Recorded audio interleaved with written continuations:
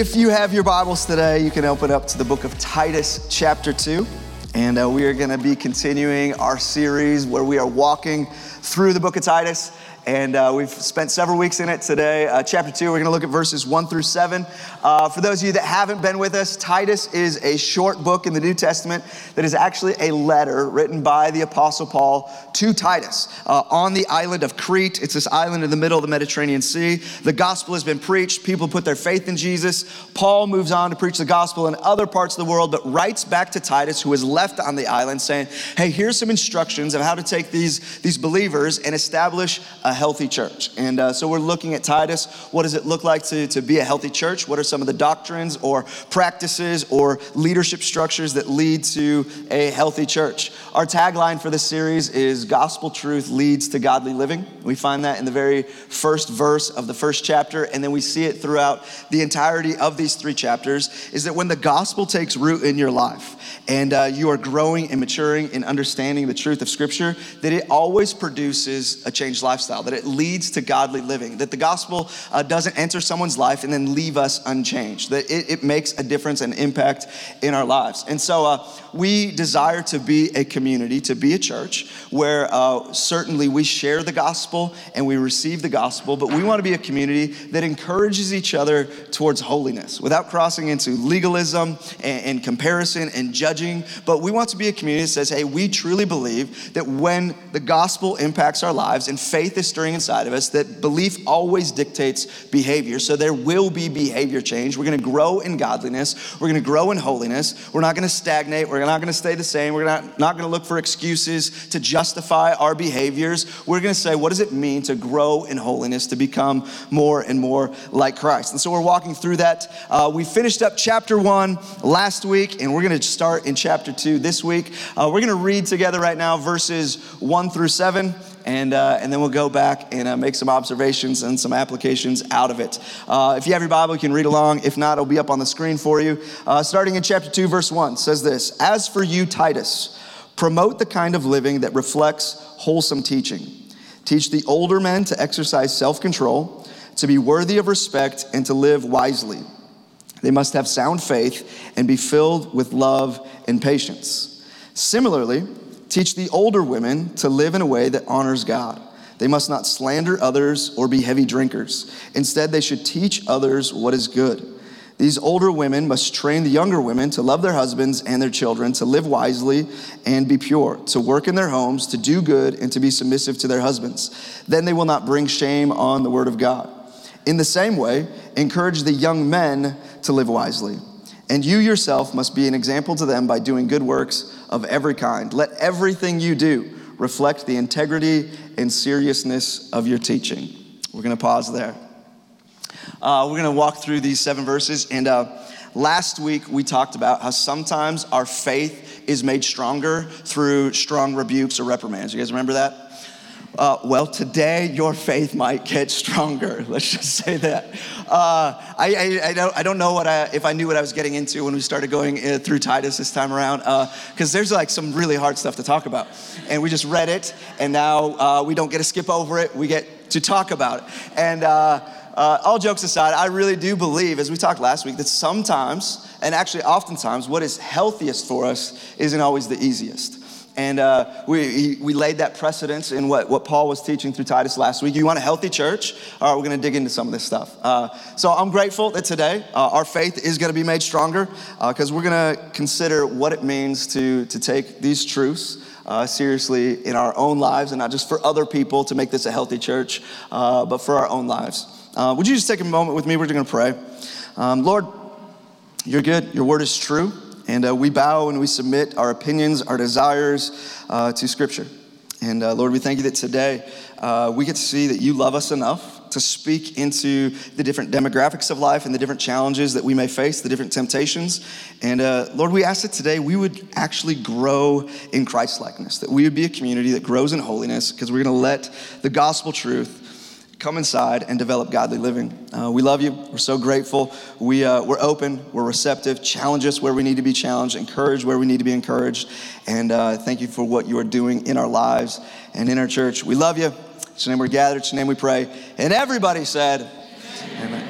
You said amen. That was like a trick to make you agree with everything we just said, that you are going to let it come in. Hey, right here as we jump into verse 1, Paul says, as for you, Titus, which we have just, if you were here last week or if you look back in your Bible right now, we just finished this portion, this verse, this statement that says some people are leading in a way and teaching in a way where what they're doing is worthless for anything good. Like there's a claim of godliness, but the way that they're living, it's bad fruit, even though their words may be one thing. He says, but for you, Titus, you're not going to be that way. You need to promote the kind of living that reflects wholesome teaching. That you need to have living that is reflective of wholesome teaching. Again, this means that gospel truth, healthy teaching will produce godly living. That the gospel truth changes eventually, progressively. This word sanctification, there's this progressively becoming more and more like Christ. So he says, Titus, don't just like have good speeches and don't just attract people that like to hear what you have to say. That what we want to be sure is present in a healthy church is that the teaching is reflective as good teaching because it is leading to wholesome living, that it is affecting the way that people live. And then he goes on to say, Titus, the way that I want you to do this is I want you to start telling the people how they should live in a very much don't tell me how to live culture, which is where we still live today.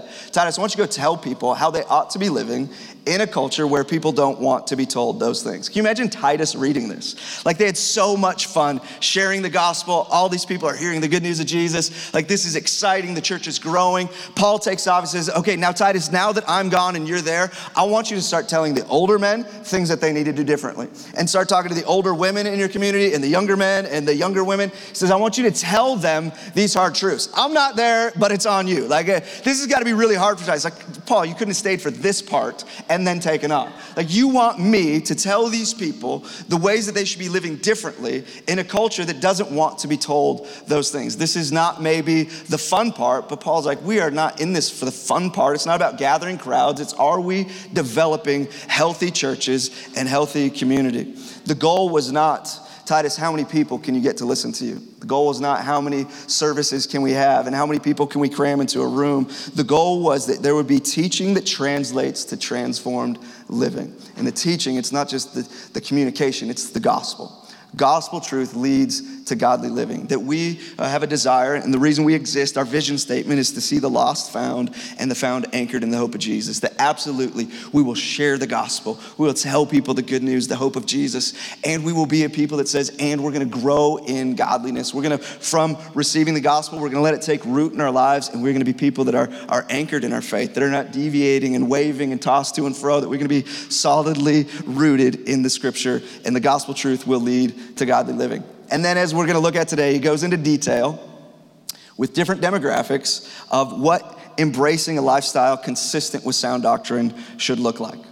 He talks to older men first, then older women, then younger women and younger men. And he has some things that are similar for all of them, but then he has some specific challenges for the different demographics, meaning that different demographics face some different challenges, some different obstacles, some different temptations. And so Paul says, Titus, you need to speak about that to each of these demographics. Before we dig into that, what I do love about this, just on the surface, we take a broad scope of these 7 verses. We can recognize that the vision for the church was to be diverse. In a very patriarchal community in time in history where it was all about just the older, more established men, this is a diverse vision for the church.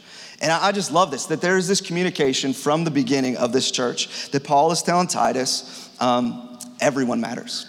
Men, women, old, young, like everyone matters. That you need to train and teach and challenge and speak vision and speak purpose into everybody. I want to tell you that this is the heart of God for the church, and desire we have for Anchor Church is that we are diverse in age, that we've got men and we've got women and we've got older, we've got younger, that all know their value, their purpose, the place and role and contribution in the body that God has designed for them. I love that we see that everyone matters. Now we're going to start with, as we jump into verse 2, the first demographic is older men. Now, I think maybe we need to pause and define who's older and who's younger. You know, let's get uncomfortable right here.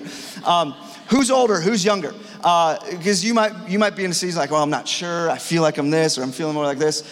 Some of you, you know where you're at.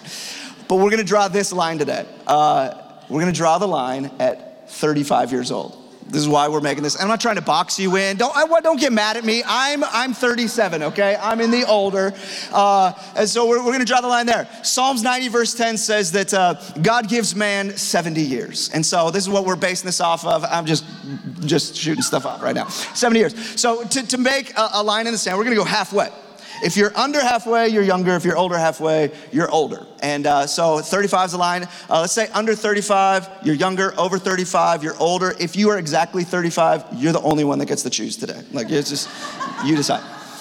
Which puts me in the older category, which we've had more conversations lately. Like, I think I'm getting older. I'm feeling older about this. I saw this meme this week. There was a doctor looking at these reports, and the man across from his patient, obviously, was sitting there, and the doctor is looking at the reports and says to him, actually, there's nothing wrong. You're just 40 years old now. I was like, oh, man.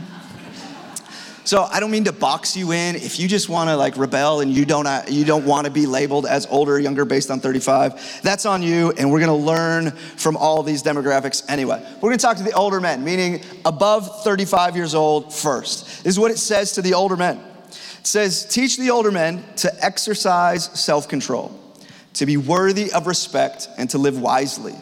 They must have sound faith and be filled with love and patience. Now, we could spend a ton of time on these. We're going to try to be brief so we can hit the other demographics. But it starts with exercising self-control. Older men are to exercise self-control. Not just have self-control, but exercise it. Exercise meaning that progressively growing stronger. And when you exercise something, you're going past comfort to stretch it a little bit more than it was before, meaning that when it comes to self-control, as we progress in age, we're not supposed to be finding like a line where like this is self-controlled enough. Like, we're always to be growing and exercising and stretching. And maybe like we compare ourselves to others. We feel like I'm pretty good. I'm pretty controlled. I've got some discipline in my life. We're never to stop exercising, to continue to stretch and grow. What areas in my life could there be greater self-control? We don't stop because we're older or because we're more established or we found a routine. We're more stable. We continue to exercise, grow in self-control. It says be worthy of respect, meaning we don't have to demand it. Older men should be worthy of respect and not have to ask for it. Because I'm this age, because I have this experience, you should respect. No, we should be living in a way that is worthy of respect. It says live wisely. Again, this isn't just being intellectually smart. This is being thoughtful, not being impulsive with the ways that we feel. We're considering the impact of this decision in my life, or using these words, or this investment of time or money. Like, we're considerate of the impact of this decision. It says to be sound in your faith. Older men, know what you believe. Be growing in your knowledge of Scripture, knowledge of truth, growing in doctrine and holding tight to it. That older men need to be sound in their faith. It says filled with love and patience. Not like have a measure of or a dose of, but to be filled with love and to be filled with patience. This should define older men. Some translations substitute the word endurance there with patience. And I think it's worth noting. I think it's worth looking at. That's endurance, meaning as we get older, we don't stop running. We keep going. We don't coast on our faith. We keep engaging, we keep running, and older men are to not just run well when they're younger, but to finish well, is what we're called to be. And I love that this is giving us a snapshot of what a godly man looks like. Forget what culture says manhood looks like, what a real man is. This defines what a real man is. Someone who's growing in self-control, is worthy of respect, is thoughtful, and knows what they believe. They're filled with love. They're filled with patience. They're continuing to run the race. They're filled with endurance. This defines a man. Now, I think it's fun to look at those things and to be challenged by those, but I want to consider, why are these the items that were called out for the older men? I think the reason these are called out is because the opposite of these must be challenges for older men. Like, this is where the calling out part comes. Like, yeah, okay, let's try to be these good things. But to be these means that maybe it's a struggle, it's a challenge for older men on the other side. So what is the opposite of exercising self-control? Well, it's a lack of control of your fleshly desires. It's getting lazy in standards. I think this is saying that a challenge for older men must be relaxing on the standards of your fleshly desires. I think it's come in so many different ways. The desires of the body, the desires of the flesh itself, the lusts of the flesh itself. I think sometimes it's even food and diet and physical health. We can just get to a place as older men of saying, well, this is no longer going to be a self-discipline, a self-control in my life. I think sometimes it surfaces as there's no control over the amount of time and energy and money. Hobbies begin to become a priority in life. Like there's no control of what it means to focus on the things that are most valuable, most important, and I think sometimes out of control in these areas. I think that this speaks to, as older men, the potential to say, well, I deserve to relax. I've done my time. But we're seeing that there is no opportunity to retire from self-control, from exercising it, from growing in it. I think the opposite of this is not being thoughtful. I think a lot of this goes into the example of the next gen. Am I being a model? Am I being an example for the next generation? Or am I just doing what now at this age of life, I can do what I want, I can be who I want, and we're not considering the thoughtfulness of the example for the next generation. It talks about being filled with love and being filled with patience, meaning that it can be challenging for older men to have patience, to be kind. I think that grumpy old men might be a term we could throw in right here. Like grumpiness. Being on edge, being cynical can be challenging. That I think if we're going to talk about endurance, this means that the opposite is true, that older men, maybe it's challenging, or maybe we're more prone to just cashing in. We're just going to coast. You know, we've kind of done our time. That maybe there's not as much to contribute because I've done that. I've been there. Now it's time to just do what I want to do because I worked so hard and so long to get to this point. I think sometimes maybe the way that this can surface is phrases like, well, if it was like it was back in my day. Well, in my time, it was like this. And I just want to challenge you, if in your language, older men, there is thoughts or words or expressions of back in my day or in my time, I just want to challenge you with this thought. It is still your time. It's still your time. You're still here. Maybe it's not like it was decades ago, and maybe there's things that are difficult about it or challenging, and maybe there are things that were better back then, but it is still your time.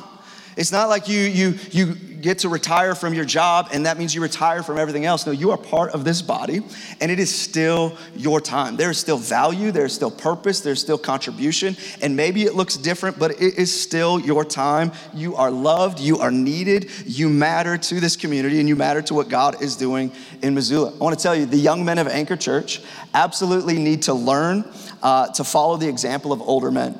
But let me say this to you, older men.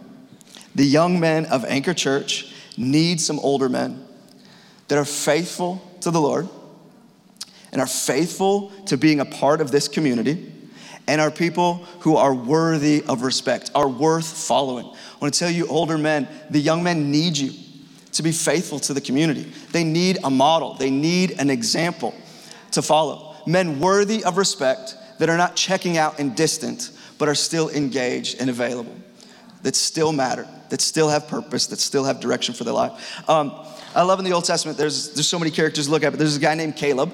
And Caleb, he shows up when the Israelites leave Egypt and they're about to go take hold of the promised land. Moses sends 12 spies into the land to see what it looks like. 10 of them come back and have negative reports. They're too scary, it's too big, it's too dangerous. There's no way we can do this. And they spread fear throughout the community. There were 2 spies that came back with good reports, Joshua and this guy named Caleb. And they said, yeah, it's gonna be wild, it's gonna be challenging. I don't know how we're gonna do it, but let's go. Let's take possession of the promises of God. And they had faith and confidence. But because there was so much negativity and fear that spread in the community, God said, you're not going to go take the possession of the land yet. You're going to wander in the wilderness for 40 years until this generation of doubt and fear dies off, and then the faith gets to move into the promised land. And so all of the people with the bad reports, over 40 years in the wilderness, they die. God allows Joshua and Caleb to live because they were people of faith. And then we find Caleb later in life. He's 85 years old in Joshua chapter 14. 85 years old, has spent the last 45 years wandering in the wilderness and then going into battle, fighting for the promises of God. And at 85 years old, he stands up and he speaks up, and he is right in the thick of it. And not just engaged in the work, he is believing and he is leading the younger generation to go take a hold of the promises of God. He's not saying, hey, I'm not gonna enjoy it the way that you guys are gonna enjoy it, so you guys go fight for it. He says, no, I've been believing and I've been seeing and I've been praying and I've been contending for the next generation for the last 45 years, and no way am I gonna check out and miss out on taking hold of the promises of God that the next generation gets to enjoy. At 85 years old, he's still going for it.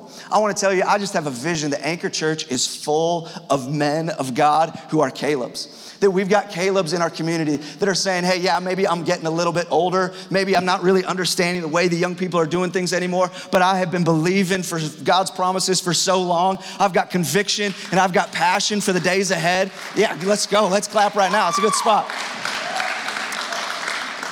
What's it look like to have an army of men as we get older? We're just believing more. We're saying I might be 85, but I'm still running. I'm still believing. I'm still praying. I'm still investing. I may not get to experience what the next generation's gonna be able to experience, but I'm gonna fight for it. And I'm gonna believe for it. And we're gonna let the next generation take hold of the promises of God. What's it look like for that to be a vision for us as we continually grow older? We're still running. We're still believing. Let's transition to older women. Not old women, older women, okay? It says this in verse 3, similarly, teach the older women to live in a way that honors God. They must not slander others or be heavy drinkers. Instead, they should teach others what is good. These older women must train the younger women. Let's pause here for just a second. This is still what older women are supposed to do, but this is also the content we're gonna get for the younger women in a minute. This is what should be taught to the younger women. So it says, these older women must train the younger women to love their husbands and their children, to live wisely and be pure, to work in their homes, to do good, and to be submissive to their husbands. Then they will not bring shame on the word of God. Now, I know there's a couple of phrases in there that may be challenging for today's day and age and culture, and we're gonna talk about it in a minute. But let me start with this. This paragraph, these couple of sentences that we just read, would have been one of the most empowering, liberating paragraphs that women had ever heard. Because in this society that was very much the patriarchy, it was the men and the older men that mattered, that women were not allowed to be taught. They didn't get education, they didn't get spiritual education. And so from the get-go of this young church, Paul is making a very empowering and liberating statement saying, hey, you're not just focusing on the old and the powerful. You're gonna go talk to the women. You're gonna teach the women that they get to receive, they matter, they have skills and talents and purpose, and they ought to be trained up and utilized within the church. This is an incredibly powerful statement, an empowering statement that's being made. That these older women had been told their whole lives that they were to be excluded. That they had nothing to add, nothing to contribute. And what is being said from the very beginning is, no, there is purpose, and I want you to go speak, and I want you to go teach the older women that they get to learn and they get to grow. So this is what you should teach them. Teach them to live in a way that honors God. Don't slander. Don't be a heavy drinker. And then says, teach others what is good. I love that good teaching should always produce more good teaching. That it's not just the person with the microphone. It's not just Titus. He says, Titus, you should have good teaching, and that teaching should be taught and continue to be taught to others. That when we hear a message, when we hear the text being spoken and trained up in it, that we also get to go pass it on. But what's also empowering is not only now do the women get to hear the teaching, it says, tell them that they can teach. This is a big statement. This is a powerful, empowering statement that they not only get to hear, but tell women that they can go teach other people. And then beyond teaching other people, it says train the younger women how to engage in godly ways of being wives and being moms, because that is a challenging dynamic of life to begin to figure out the first time. Or ever for the multiple. As you add kids, it just gets more and more challenging. So he's saying this, essentially, teach the older women who have some life experience to get in relationship with younger women who are going through some of those experiences for the first time, and train them what it's like. Help them through these seasons of life, in marriage, through womanhood, through childbearing. Be there for them. What's it look like to have older women in a church community say, I've been there, I've been through those things, the good and the bad, and rather than just staying with other people who have been through it and now we're past that season, what's it look like to intentionally engage with the younger generation who is currently or is about to go through some of these things? He says, be there for them. What's it look like if older women sat down with younger women in our community and started talking about the challenges of parenting, of discipline, of what it means to raise these children, about creating schedules and routines. When in the world did you find time to sleep? I need to know these things. Like, how do we teach and train each other in these ways? How do you stay physically healthy? What's it look like to make a plan financially in your home? What's it look like to deal with a grumpy husband at the end of a workday? How do you do it? What about meal planning? Or I've had a baby and now hormones are out of whack and I'm dealing with postpartum depression. And like, how do we engage when young women are going through these? And we've got older women who have been there. We've got some older women, 35 plus in this room, and you've been through some stuff, good and bad. We have some in this room who have walked through some significant hurt, loss. We have several widows in our church who have walked through the ultimate loss of their husband's passing.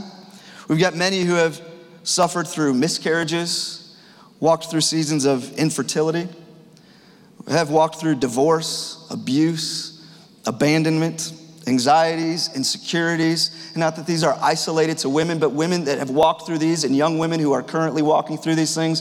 What's it look like to be an older woman who says, I've gone through some of this.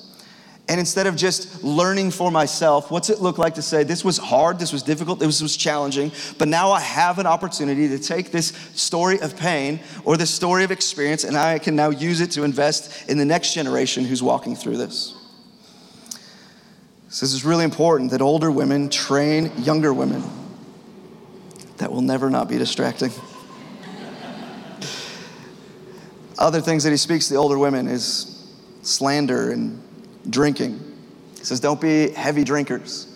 We've talked about this a little bit before, and I think this goes not just for older women, this goes for everybody, but it seems to be like in the church world, there's kind of like three demographics of drinking. It's like abstain from it, we're just not gonna drink at all, or there's the freedom to enjoy alcohol, and then there's drunkenness. And I think most of the church agrees that drunkenness is not an option, that we shouldn't go that route. So usually in the church, there's like, well, they're the ones that abstain, and those that enjoy the freedoms of having alcohol and not crossing the line of drunkenness. The more that I'm reading scripture, the more I think that there ought to be another segment in here that goes between drunkenness and freedom to drink, and it's excessive drinking. Another translation says enslaved to too much wine, meaning we're not crossing the line of drunkenness, but there's a dependence that's been developed towards alcohol. I think that there just needs to be some consideration of maybe the line isn't just, am I getting drunk? Because different people have gained different tolerances, and what is healthy should be the question. What is godly? What is Christ-like? What is God calling me to do in the situation? Was that a bee or a fly? Or I saw everybody watch this bug fly by. Stink bug does not like preaching on alcohol. It's out of here, never coming back. And it's back. Okay, let's try to focus here. We can do this. We can do it. How do we consider what is the line of what is honoring God when it comes to alcohol? And it says older women, maybe this is something to consider. And again, I don't think this is only older women, but there is something to be said here that is speaking to the culture in this day and age that maybe we ought to be aware of what is my relationship with alcohol and what would God be calling me to do in that. Slander. Meaning that maybe as an older woman, we can become more prone to look down and speak poorly of others.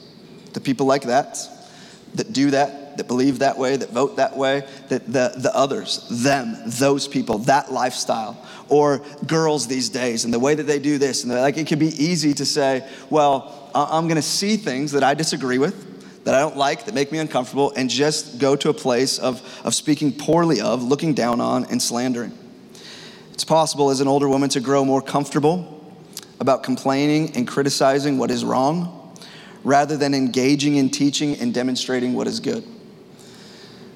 Challenging the older women to not sit back and just recognize all that is wrong, all that should be done differently, and saying, okay, rather than slandering and criticizing and saying it's us versus them, what's it look like to begin to engage with and say, I have the ability to do something about this, that God, I've got the Spirit inside of me, I've got love, and I've got compassion, I've got wisdom, and I'm gonna engage with the younger generation instead of complain. What does it look like to be the example of godliness for them, demonstrating what is good? Similarly to the young men, I wanna say the young women of Anchor Church, they really need to seek the wisdom of older women. But the young women of Anchor Church need some older women that are faithful to the Word of God, are faithful to this community, are faithful to resisting what it means to just grow into a stage of slander and just invest in the next generation. The young people need you. So older men and older women, I just want to say this. You matter. You're not irrelevant. You're not too old. We love you. We need you. We've been praying for more gray hair in this church. We need you. We love you. The success of this church and the success of us being a healthy church has to have older men and older women who recognize their value, their purpose, and their availability to invest in the next generation. We love you and we need you, and we are building a church that outlasts us, but we, the older generation, get to do the building. And we're gonna be some Calebs that maybe the next generation, hopefully it's a much better church for them than it was for us, but we get to do the work. We get to participate, we get to give, we get to serve, we get to invest, we get to believe, we get to pray, we get to contend for the next generation. We're gonna switch in just a second to the younger, but man, I took way longer on that than I meant to. We're gonna come in hot for you younger, because we got less time. Before we do that, we're gonna take a minute to pray. And if you are the older generation, over 35 years old, would you stand up right now? Putting some of you on the spot. Look at this. Sam, will you join me? Okay, you're not alone, older people. If you are currently sitting, because you are the younger people, I'm gonna ask you, would you stand and would you put hands on the shoulder of an older person? I know this might make you uncomfortable. Welcome to Anchor Church. We're gonna pray over the older generation. And I've asked Sam Boyd to come up and lead us. Well, I'm gonna ask you right now, this is gonna be a powerful moment where the younger generation believes in and prays for the older generation. Because older generation, these young people have hands on your shoulders, they need you. They love you. And we need your example and your wisdom, your integrity, and your faithfulness in this church. Let's pray. Dear Lord, I just want to thank you for this older generation. Lord, I pray that their ears are open and their hearts are filled with this message, Lord, that they might hear that this younger generation who has hands on them right now, we need them. Yeah. We need them to show up, to realize that their life is not even close to being over, Lord, that they can have an effect, Lord. I pray for laziness and dealings of their flesh, Lord, that they overpower those and they see that you are in them. You shine, Lord, and what you can do through them in this community, in this church, and in this world, Lord, is more than they can ever expect. Yeah. Lord, I just pray that someone out there, everyone out there, is changed by this. It might be challenging. There might be times to sit in this and meditate on this, Lord. But you are in this, and you will break through those challenges, Lord. And man, what you are doing in this church and in this community is based upon this older generation, Lord. I pray for the men of this generation to break through the laziness, to break through the dealings of the flesh, Lord. As a younger man in this church, I just say that we need you. Yes. We need you to lead us. Yes. We need you to tell us how to grow in our faith and how to grow in our families and how to grow in our community, Lord. Lord, I pray for the older generation of women that they break through those fleshly desires, Lord. But we just pray that they hear that this younger generation of women need them. Yep. They need them to show up. They need them to teach them. They have the questions. Don't let them hear that they don't have questions. This younger generation needs everyone in this older generation, and we have the questions. I promise you, we have the questions. And Lord, just let them hear that. Thank you so much for this older generation. Empower them, lead them, grow them for all the days to come. Thank you, Lord. Amen. Amen. You guys can take a seat.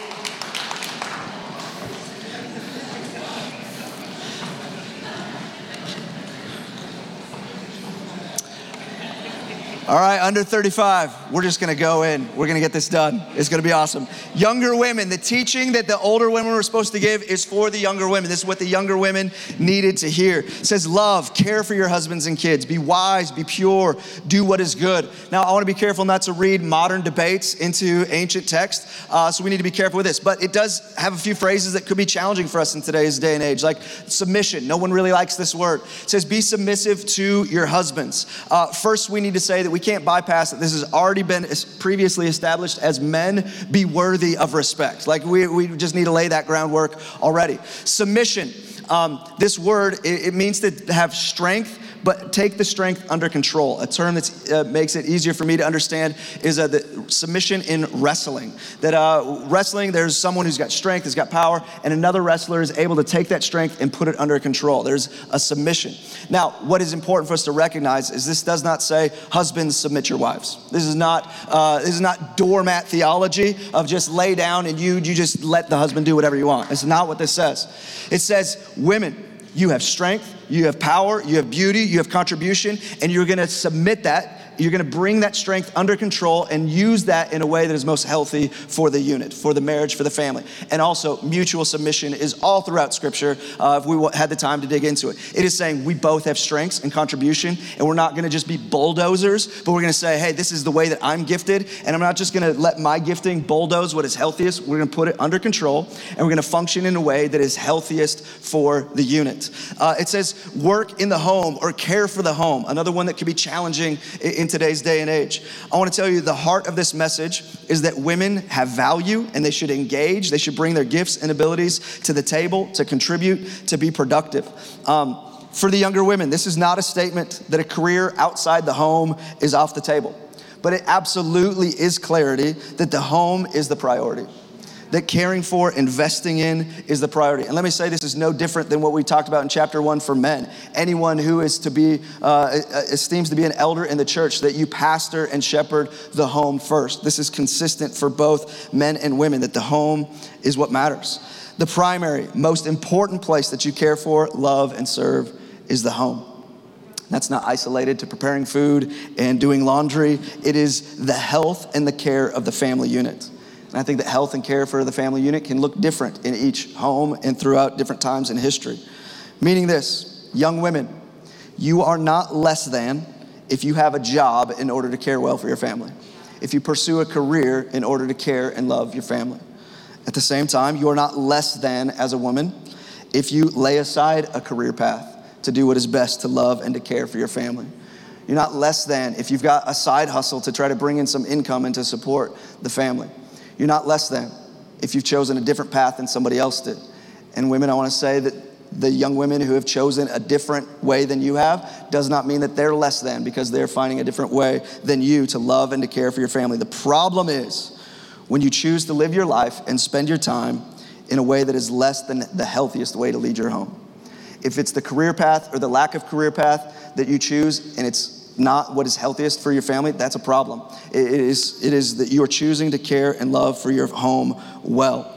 Women, let me say this, you are not defined by what you do or you don't do for a living, but by who you are in Christ and your faithfulness to invest in the next generation. And whether it's biological or spiritually, you're using the nature and the talents that God has given you to care for the family. This is who you're called to be. Young men, let's go.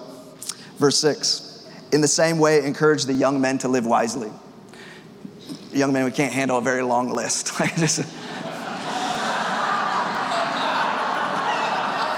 I'm older now. You guys, you young folk. Live wisely. Again, living wisely means to be thoughtful, to be controlled. Living wisely means that you resist impulses as dictating your decisions. You're not letting impulse guide you, which, to be honest, this speaks to every area that young men face as challenges, as temptations. You're not impulsive with the lust of your flesh, the lust of your eyes. You don't let impulse drive you. You live wisely. You're thoughtful. You're considerate of the impact of this decision. You live wisely. You're not impulsive when it comes to your ambitions, your greed, the image that you're trying to create of yourself or for yourself. It is being thoughtful and not impulsive. But I think the meat of what young men need to hear is in verse 7. It says, and you yourself, speaking to Titus, you must be an example to them. Who's the them we're speaking of? It's the young men. Be an example to the young men, meaning they need this example in their lives by doing good works of every kind. Let everything you do reflect the integrity and the seriousness of your teaching. Be an example to the young men in the church, because young men need developments in these areas. Meaning young men need to take their life and their faith seriously and responsibly, learn to start working for good at a young age, to be men of integrity, not when you're older, not when you graduate, not when you have a wife, not when you have a career. Right now, it's time to focus on integrity and taking your life and your faith seriously. I want to speak to the young men, but even the youngest of the young men. We've got some middle schoolers in the room right now. We got some teenagers, early 20s. I want to speak specifically to you. 1 Corinthians chapter 13 talks about, Paul says, when I was a child, I thought like a child, I reasoned like a child, I made decisions like a child, I thought like a child, but then I became a man, and I put the childish ways behind me. Like there was a transition from being a boy to being a man. And as this transition happened, the ways of childishness, the boyhood, was put behind, and I became a man and start living and deciding like a man. What is important for us to recognize, and this is different in our Western culture today, is there was not this freebie season of a teenage years where you kind of get to explore and do what you want and go be a frat boy, and then someday when you're older, then it's time to be a man. There's not a freebie season between boyhood and manhood. I want to tell you, teenagers and in your 20s, right now, it is a transition season to put the childish ways behind you. Doesn't mean you don't get to have fun and enjoy life. God gives us life and life to the fullest, life of abundance. But you don't get this freebie season of life where you have a decade or two to kind of do what you want, explore, experiment, have some fun, get some stories, and then someday I'll start becoming a godly man. It starts in your teenage years. It starts now as you're transitioning into a man from a boy. This is the time to recognize that you are sowing seeds today that you will reap in the future. No matter how old you are currently sowing seeds for good or for bad that you will reap in the future. That if it's sowing challenging seeds of just doing what you want today, you will have to reap a harvest of those in the future. And I want to challenge you, young men, teenagers, early 20s, sow seeds today that you want to harvest the fruit of in the days ahead. And I would challenge you, ask some older men in our community right now about the heartache and the challenges they could have avoided if they would have taken their faith and their life and their character and their integrity seriously a little earlier in life. Older men, can I get an amen? Can I get some head nods? So the younger men recognize there's some pain, some challenges, some heartache that could have been avoided if I would have taken faith and conviction and integrity seriously sooner. Young men, it's not that God can't do a work later in your life, but the decisions you're making today are dictating who you're becoming. That you are setting a pattern today for the kind of man you're going to be, the kind of husband you're going to be, the kind of father you're going to be, the kind of employee or employer or business owner, the way you're going to handle your finances. It is all starting today. You don't just learn to be a faithful dad and a good example to the next generation once you have a child. You are making those decisions and those patterns and sowing those seeds today. That you're beginning disciplines of integrity in this moment. I do want to take just another side note and say dads specifically. I know I have a heart for this, being a dad. It's easy to say this to the young men, but it's on us. We are the example right now. That we're raising these boys. And if we ourselves are not walking in a way that's worth following, we start here, not just teaching them and training them, but we show the example of integrity, of faithfulness, of how to treat a woman. That if we're still dealing with our own battles with pornography, who are we to speak into the next generation about how they ought to treat women? Like, it starts with us. We're the example of what it means to grow in faith, grow in holiness, grow in generosity. The men, we're called to be the example to the young men in our community. And rather than complain and point out the problems, we be the example. Jarrett, I'm going to ask you to join me. And we're going to wrap up with this one last thought, and then we're going to pray the other way around in just a second. The context we find this whole teaching in and the interaction between the generations It's not just Titus teaching these, but then we teach them to live in community. That the context that all of this is supposed to play out is in the church. It's in the body.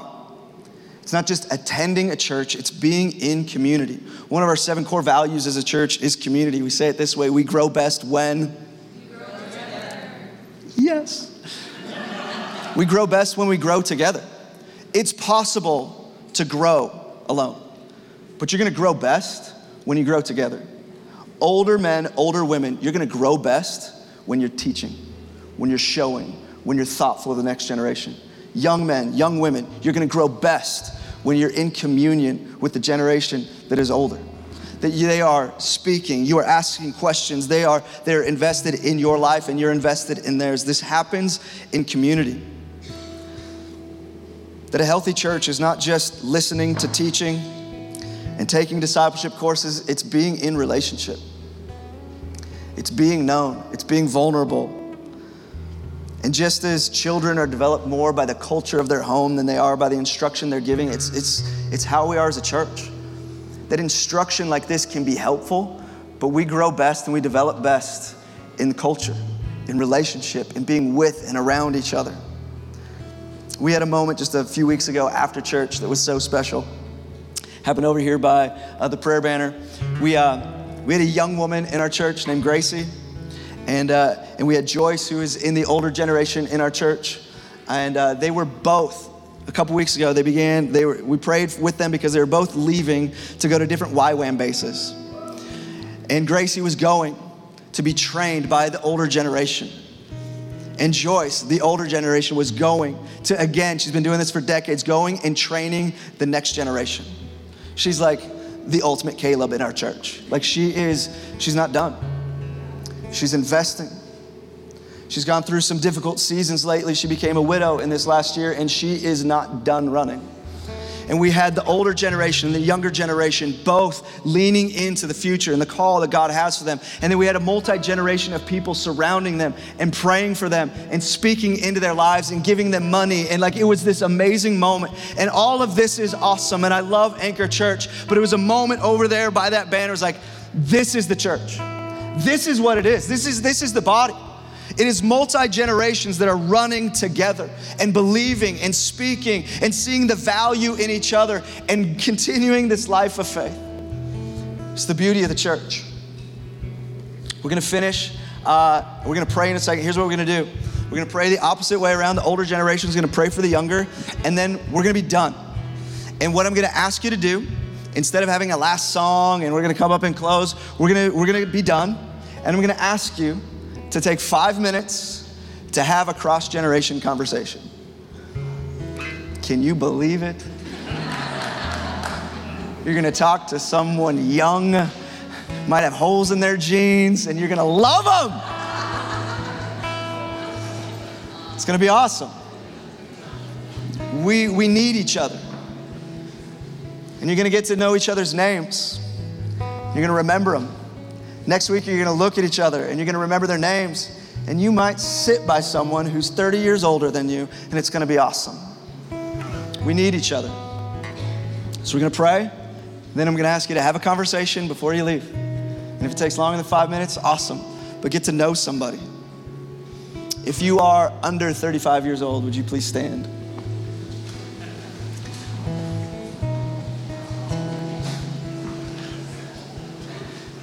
You guys are amazing. Young men, young women who are in church. Some of you raising children in the church. So proud of you. So proud of you. Older generation, above 35, would you stand up? I know we're a little lopsided here, so not everybody might get a hand on the shoulder. But we're gonna pray, and Diette's gonna come. She's gonna pray over. Even young people, lay hands on each other right now. And we're gonna take this moment and pray over the younger generation. And then we're gonna have a cross-generation conversation. Let's pray, church. Oh, Father, there is no better plan than yours. God, we just look with great anticipation, God, to the next generation. We want to be a part of it, God. We see that you are active and you are being faithful to your promise, God, that this good news will go from one generation to the next to the next. And we thank you, God, that Anchor Church is alive and well to do your bidding in this, God. So, Lord, we pray, God, for these young people. Lord, I pray that, first off, that you become their first love in their lives, God. We can't get enough of whom we love the most, God, what we love the most. I pray, God, that their hearts would be ever in pursuit first of you, and then all the other things will come. That's what your word says. So we thank you for that, God. We thank you, God, for the young men and women that you designed well in advance before they ever came onto this earth, the work that you have for them. I pray, oh God, that we come alongside this older generation, come alongside joyfully. I also pray that our lives would be a testimony to the joy and that you bring, God, that the zeal should grow and not diminish in the old. God, that's what we want to pass on. We want to pass on truth, God. We want to love well, not just say what people want to hear, but to encourage them to follow the word of God as they grow. And so, God, we are poised and ready. I pray that you ever draw us together, God, in unity, because the word says, by this will all men know that you are my disciples, your love one for the other.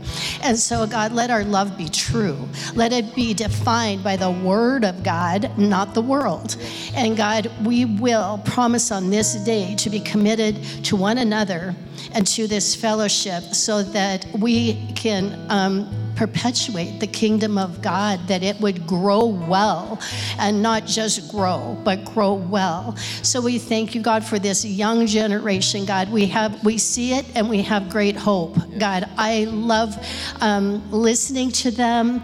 And so young people, please know we do want to listen to you, God. We're not just there to speak only, we are there to listen. And then we promise we will give you the word of God, and we will do it with all of our heart. So thank you, God, for this church and everything that you have for it. We love you and we commit to your plan in Jesus' name. Amen. Amen. Have a cross-generation conversation. Older generation, invite your friends. We need to even this out. Talk to somebody. We'll see you next Sunday.